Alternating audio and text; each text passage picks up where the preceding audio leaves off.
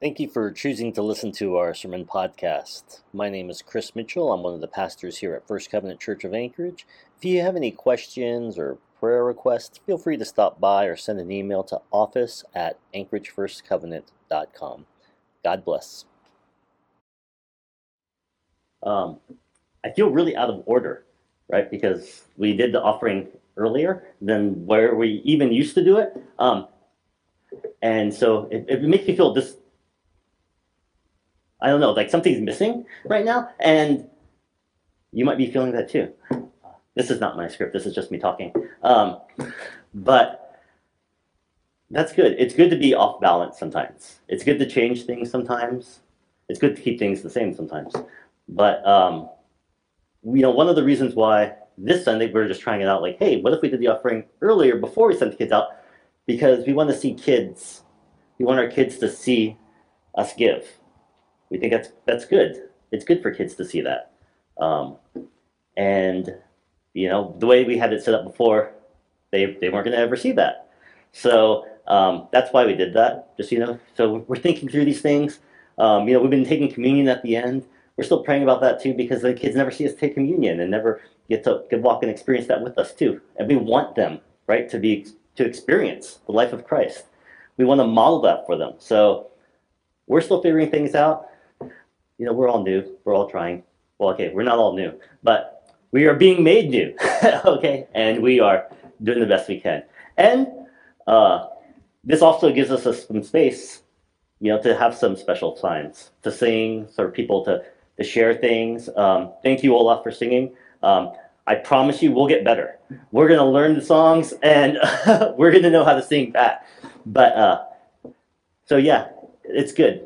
And now Ola has been introduced to the congregation, which is awesome. So make sure that you say hi to him if you haven't had the chance to have a conversation with him. He's a great guy. And we've been blessed that he's been joining us for the past 4 months or so. So it's a joy to have people come to be part of our family and to worship with us. So with all that, let me say a quick prayer. Give my nerves over to God, and let's share the word. Holy Father, you're so good. We pray that you open our hearts so that we can receive what you give to us. Lord, we pray that we're convicted in the right ways, that we're challenged in the right ways, and that we can repent in the right ways. Through your leading, through your guidance. In Christ's name, amen. So, in the fall of 2013, I had my favorite Thanksgiving. And I've shared this story once before at church, so some of you have heard it, but most of you I don't think actually have. But in 2013, in the fall, I recently finished seminary, and I was working for my mom, and I was helping out in the church as a pastor in residence, which means I was unpaid. And for those that don't know, like my mom's Korean American, right? And she owns a Korean barbecue place, so it's Korean barbecue and sushi. And every Thanksgiving, she had just a really large Thanksgiving dinner for her employees, and she'd invite guests. And Alyssa and I, we were living in her town, and so we were going to go to that dinner too. And so we asked, hey, can we invite a couple folks? And she was very generous and was like, yeah, invite folks. And so Alyssa, she invited a Sri Lankan family that we'd gotten to know. Their son was friends with my son in school and or preschool, and so we were getting to know them, and so we invited them. They hadn't had Thanksgiving before, so they're like, yeah, come on over. And I invited a Chinese university student that attended our church, and I was like, oh, yeah, come on over. And so there was a lot of us at Thanksgiving. All of my mom's kitchen staff was there, and they all happened to be Guatemalan. So it was a Korean barbecue place, but everybody that cooked in the back is Guatemalan, and they all came from the same village. They were friends, and yeah. Anyways, the family, it was good. And then, of course, except for the sushi chef, and he was Korean. And then my mom invited her moksunim, which is like the Korean pastor and his wife and another family from their church. And so between all of us, there's like 28 or so people, people from Korea, Guatemala, Sri Lanka, China, and of course Alyssa, who is the only white person there. Um, and since there's so many of us, we ate at the restaurant. And the restaurant was right across the street from the university. So several times throughout the dinner, college students would like just kind of like walk up to see if the restaurant was open, and they'd see people through the windows. And even though the lights, the signs were off, they would like come in to like, you know, have dinner. And so we just invited them in, like, come on in and eat with us. And most didn't, but a few did. Actually, I don't think any of the white kids did because I think it was just too different of a cultural experience. But we had some other of the international students came in and just joined right in, and it was a huge dinner. And I have to say that first hour of the dinner was so awkward. It was so awkward because like there were so many different language issues. Everybody had different accents, and we're all trying to like English was kind of the common language, but like it was most people's not their first language, and so like we're all trying to understand each other through each other's accents, and but it was good, and and then the food kind of got served, and we started eating, and things started to change because we started eating, and then we started talking. And then we started laughing and sharing stories, and there's so many different languages spoken, and so many different accents and way people talk, and people would say like, "Ooh, I like this, like this sweet potato dish. It reminds me of something from China," or I have never eaten turkey before. Is it always like that? And or like cranberry jam, like you just eat the jelly, like and so yeah, and there was like turkey and prime rib and kalbi, which is like grilled short ribs. And that's actually what many Korean Americans eat for Thanksgiving instead of turkey. But and mashed potatoes and kimchi and stuffing and gravy and rice and cranberry sauce and homemade breads and all sorts of things. It was fun, and it was amazing, honestly. And to this day, that has been my clearest vision of the kingdom of God. It was so cool. It was so much fun. Um,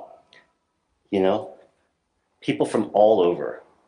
Every tribe and nations are going to be gathered, enjoying celebration to worship the triune God. That's going to be the kingdom of heaven. And so that was just like a little taste. And so I think about that Thanksgiving often and the mark that it left on me, and hopefully that it left on the other guests as well. There's something special about food, and it just breaks down barriers between people. It's almost like eating together just creates like this bond of intimacy and and relationship, right? That's why people go on dates and eat, right? So or they don't eat. They're like, oh, well, let's just get coffee, But because right, it just kind of creates like a connection, and it gives you a chance. Well, we are going to be continuing today in our Bless series, right? When we look at practical ways that we can be a blessing, because in this world of curses, we are called to be a blessing, carrying Christ's redemptive love throughout all the corners of the world. And we don't bless with agendas, right? I keep saying that. We don't bless with agendas, right? We meet every opportunity for blessings on its own terms, right? People aren't projects. We don't bless people to manipulate them in the gospel presentations. But at the same time, we bless honestly, right? Out of our love for Christ and his redemptive work in our lives. And so we should not be ashamed to share the good news, like if that's the appropriate thing to do at that time. Now, if you're over here for the past few weeks, you know that BLESS is an acronym, right? So we went over B, which stands for begin in prayer. And we pray for opportunities to be a blessing. We pray for random encounters where we can bless people, and we pray blessings for people that God's placed on our heart. L is for listen with care. That's what we did last week. We listen for the prompting of the Holy Spirit. We listen for where we should go and what we should do, knowing that faithfulness in small acts, seemingly insignificant things, can lead to larger opportunities. We listen to the needs of people that we meet and we talk to. We listen to their spoken needs, what they say they need, but just as importantly, we listen for unspoken needs. And today, we're moving on to E, which is my favorite of the acronyms. It means eat together. We share a meal. So we're going to spend some time digging into this idea by looking at a scripture passage from the Gospel of Luke, chapter 19, verses 1 through 10. So please read with me. Jesus entered Jericho and was passing through. A man was there by the name of Zacchaeus. He was a chief tax collector and was wealthy. He wanted to know who Jesus was, but because he was short, he could not see over the crowd. So he ran ahead and climbed a sycamore tree to see him, since Jesus was coming that way. And when Jesus reached the spot, he looked up and said to him, "Zacchaeus, come down immediately. I must stay at your house today." And so he came down at once and welcomed him gladly.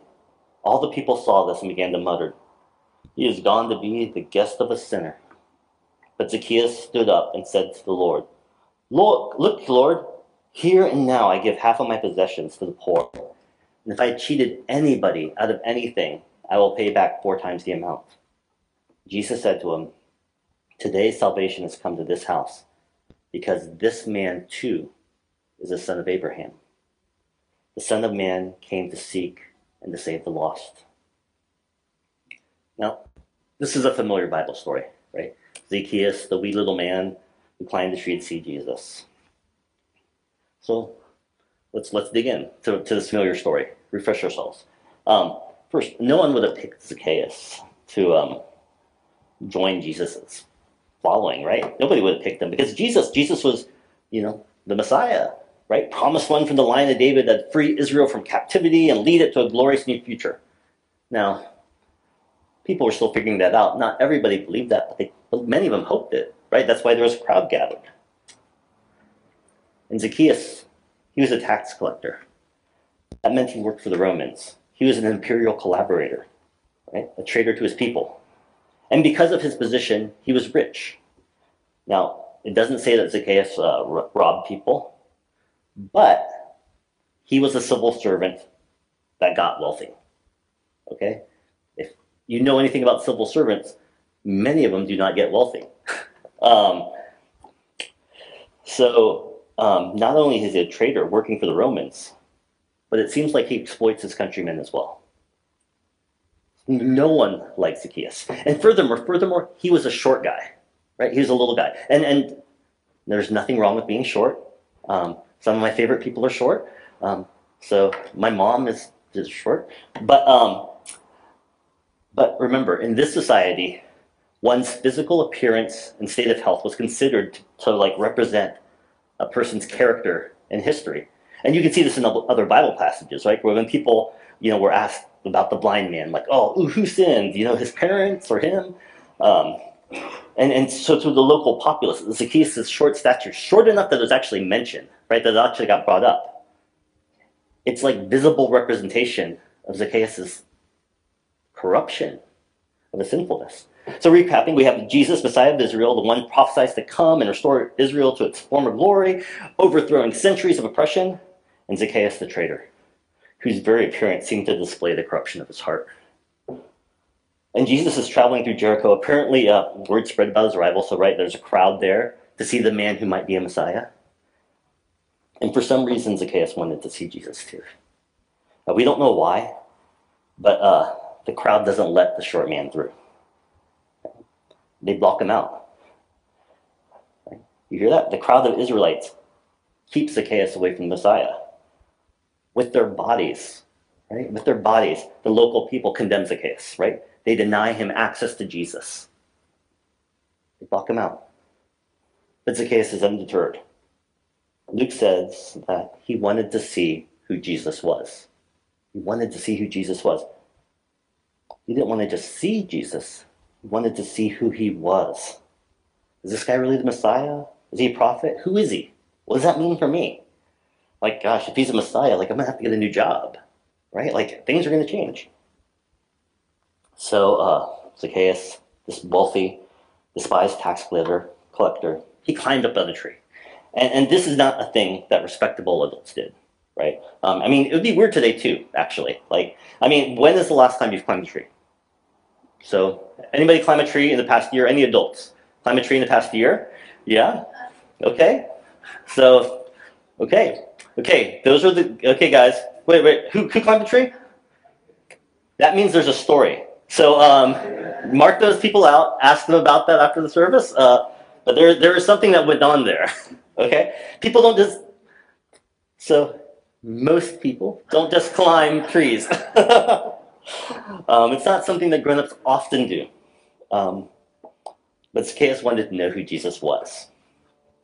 So he found out. And so he climbs up on that tree. And Zacchaeus, Jesus calls Zacchaeus by his name. But I keep on saying his name different, right? Zacchaeus. But Mr. Z, he calls him by his name and says, Zacchaeus, I'm going to stay at your house. So Jesus is voluntarily associating himself with this notorious traitor, right? Right? And people cannot imagine, okay, wait, this is the guy that we're thinking maybe he's a Messiah or at least a prophet and is doing things, and he's associating with this traitor, right? Because in the society, eating together with someone meant, especially publicly, that you wanted to be associated with them. You wanted to be known that there's a bond between there, that somehow you guys lives were entwined together. And Jesus offered this to Zacchaeus in front of a crowd, before any sorts of acts of repentance or contrition, before anything. Jesus reached out to Zacchaeus and he honored him. So whenever, do you see that? Do you see it that Jesus, when he does that, he's telling the world that I am for Zacchaeus. I'm not against him, right? I want him to be part of my family. I'm not against him. Because he wanted to know who Jesus was, and he found out, and everybody else found out. Because Jesus is the Messiah, right, that would meet everyone where they are at, right? That is not willing to condemn anyone, that is willing to come to him, right? No one is rejected that wants to see Jesus. Of course, this turned the town against Jesus, but it turns Zacchaeus towards him.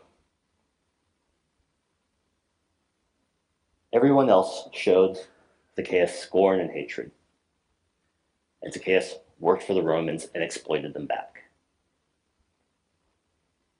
Jesus showed Zacchaeus love, and Zacchaeus repented.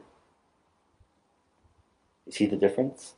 And to be clear, the Bible doesn't say that he repented, at least not with words, but he definitely repented with his actions. Right? He vowed to give half his riches to the poor, to repay fourfold the money he got from cheating and exploiting people. And then Jesus reaffirms Zacchaeus' true identity. Right? Jesus says, today salvation has come to this house. And there's a double meaning, because Jesus is Israel's salvation. Right? And so out of all the people in town, salvation comes to the most unlikely household. And he calls Jesus calls Zacchaeus the son of Abraham. He reaffirms Zacchaeus' status as an heir to the promises of Abraham. Okay? And it's not because of his blood or his genetics, but it's because of his repentance. Because of his hunger to see Jesus. Because he wanted to know who Jesus was. And Jesus showed him and affirmed him and said, no, you're part of the family. You get to be part of the family. Yeah, I know that everybody else just thinks you're a short little traitor. Somebody we talk bad about behind their back. But no, you're part of my family. Church, if we want to change the world, if we want to change the city, if we want to change our neighborhoods, we need to change who's at our tables. Who's at our tables? Hospitality has always been seen as a key Christian virtue. And there's two sides to hospitality. There's knowing how to invite, and there's knowing how to receive. And we need to know how to do both, right? So we're going to look a little bit at both of them. First, hospitality is not being nice to guests. It's welcoming a person and inviting them into your life. Okay? Maybe for just a moment, maybe for a day, maybe for a couple hours. And this is kind of weird because over the past few years, we've been told that it's safer not to have people over, right? That's just been the way it's been for the last few years. And I don't want to, that's just it. But many of us, because of that, we didn't know how to still be hospitable during that season. Like, how do you do that? But the calling to hospitality didn't change. We just have to figure out how to adjust. And now things that are reopening up. Now our hospitality muscles might be a little bit weak because we didn't exercise them. We no longer know how to welcome people, how to let people into our homes. There's a little hesitation and reluctance, but the call to hospitality remains. I mean, how do you welcome people into your life? It's risky, it's scary, and it's dangerous because you don't know what you're getting into when you invite somebody over. I've had some guests that have been awesome, and I've had some, oh Lord, let me tell you what happened. But that's just what happens. If you want to change the world, though, if you want to build the kingdom, if you want to bless people, you have to invite them into your life. You have to make space for them. And you have to accept invitations into theirs. That's the other side of it.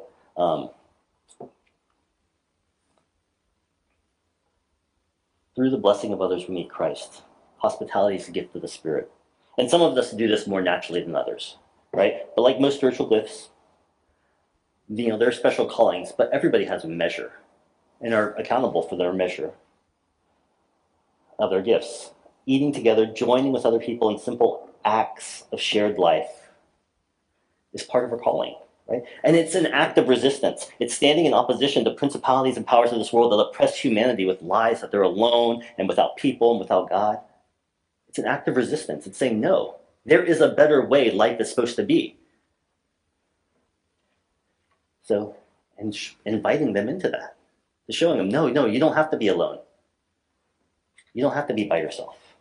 And hospitality doesn't mean being fancy. It doesn't, actually, if anything, when things get too fancy and too proper, it might seem like a way of distancing somebody away from you. So they don't actually get to know you. To not actually share your life. Maybe share an imaginary life.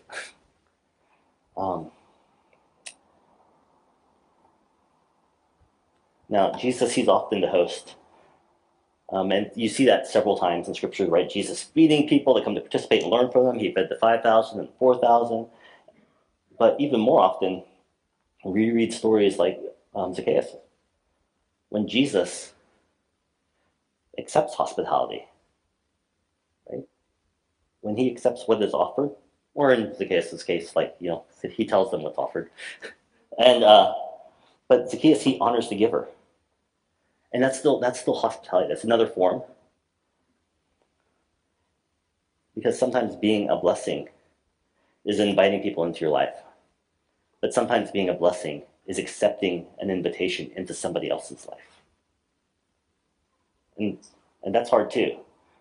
Because that's uncomfortable. You don't know what you're going to go into. Because even as we enter into people's lives, whenever we go into their homes, we can be hospitable as well, right? And we do this by accepting what's offered.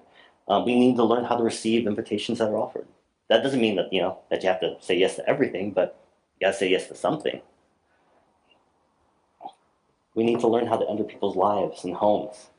And yes, we will do something accidentally wrong. This is just a little story. I remember the first time I had seal. I didn't know I was having seal. I thought it was a beef stew, and I took a bite, and it just like, what is this? And I did. I almost spit it out.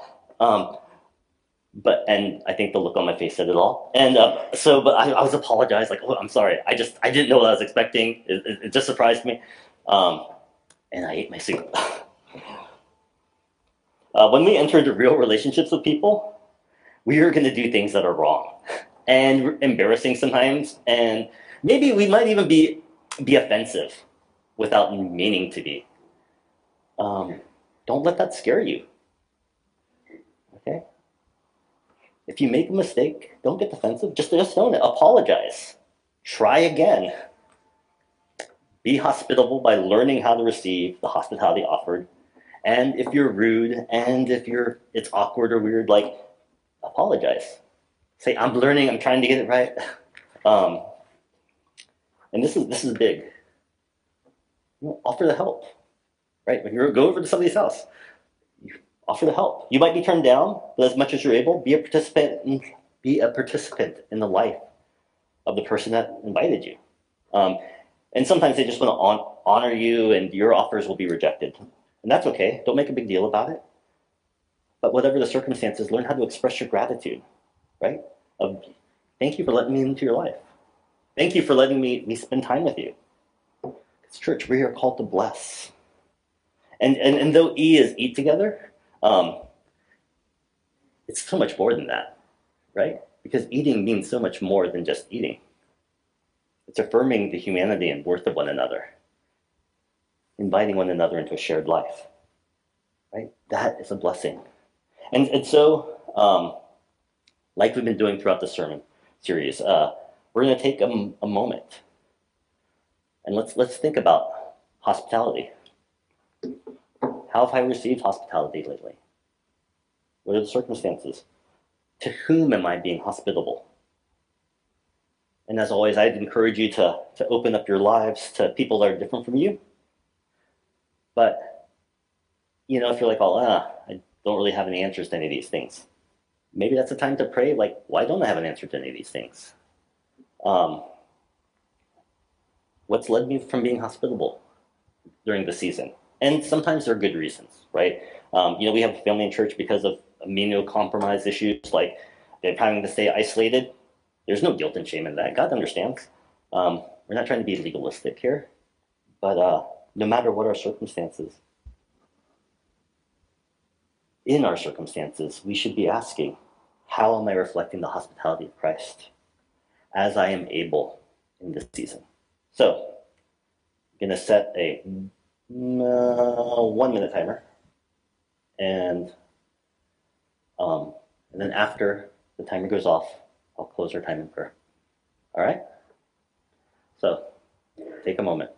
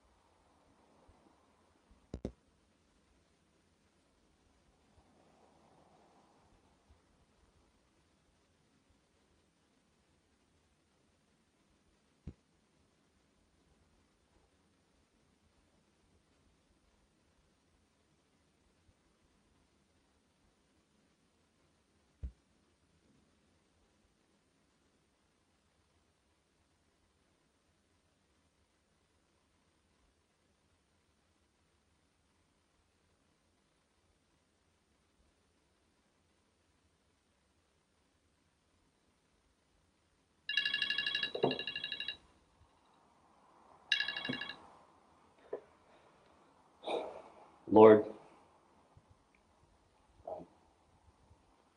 you've called us.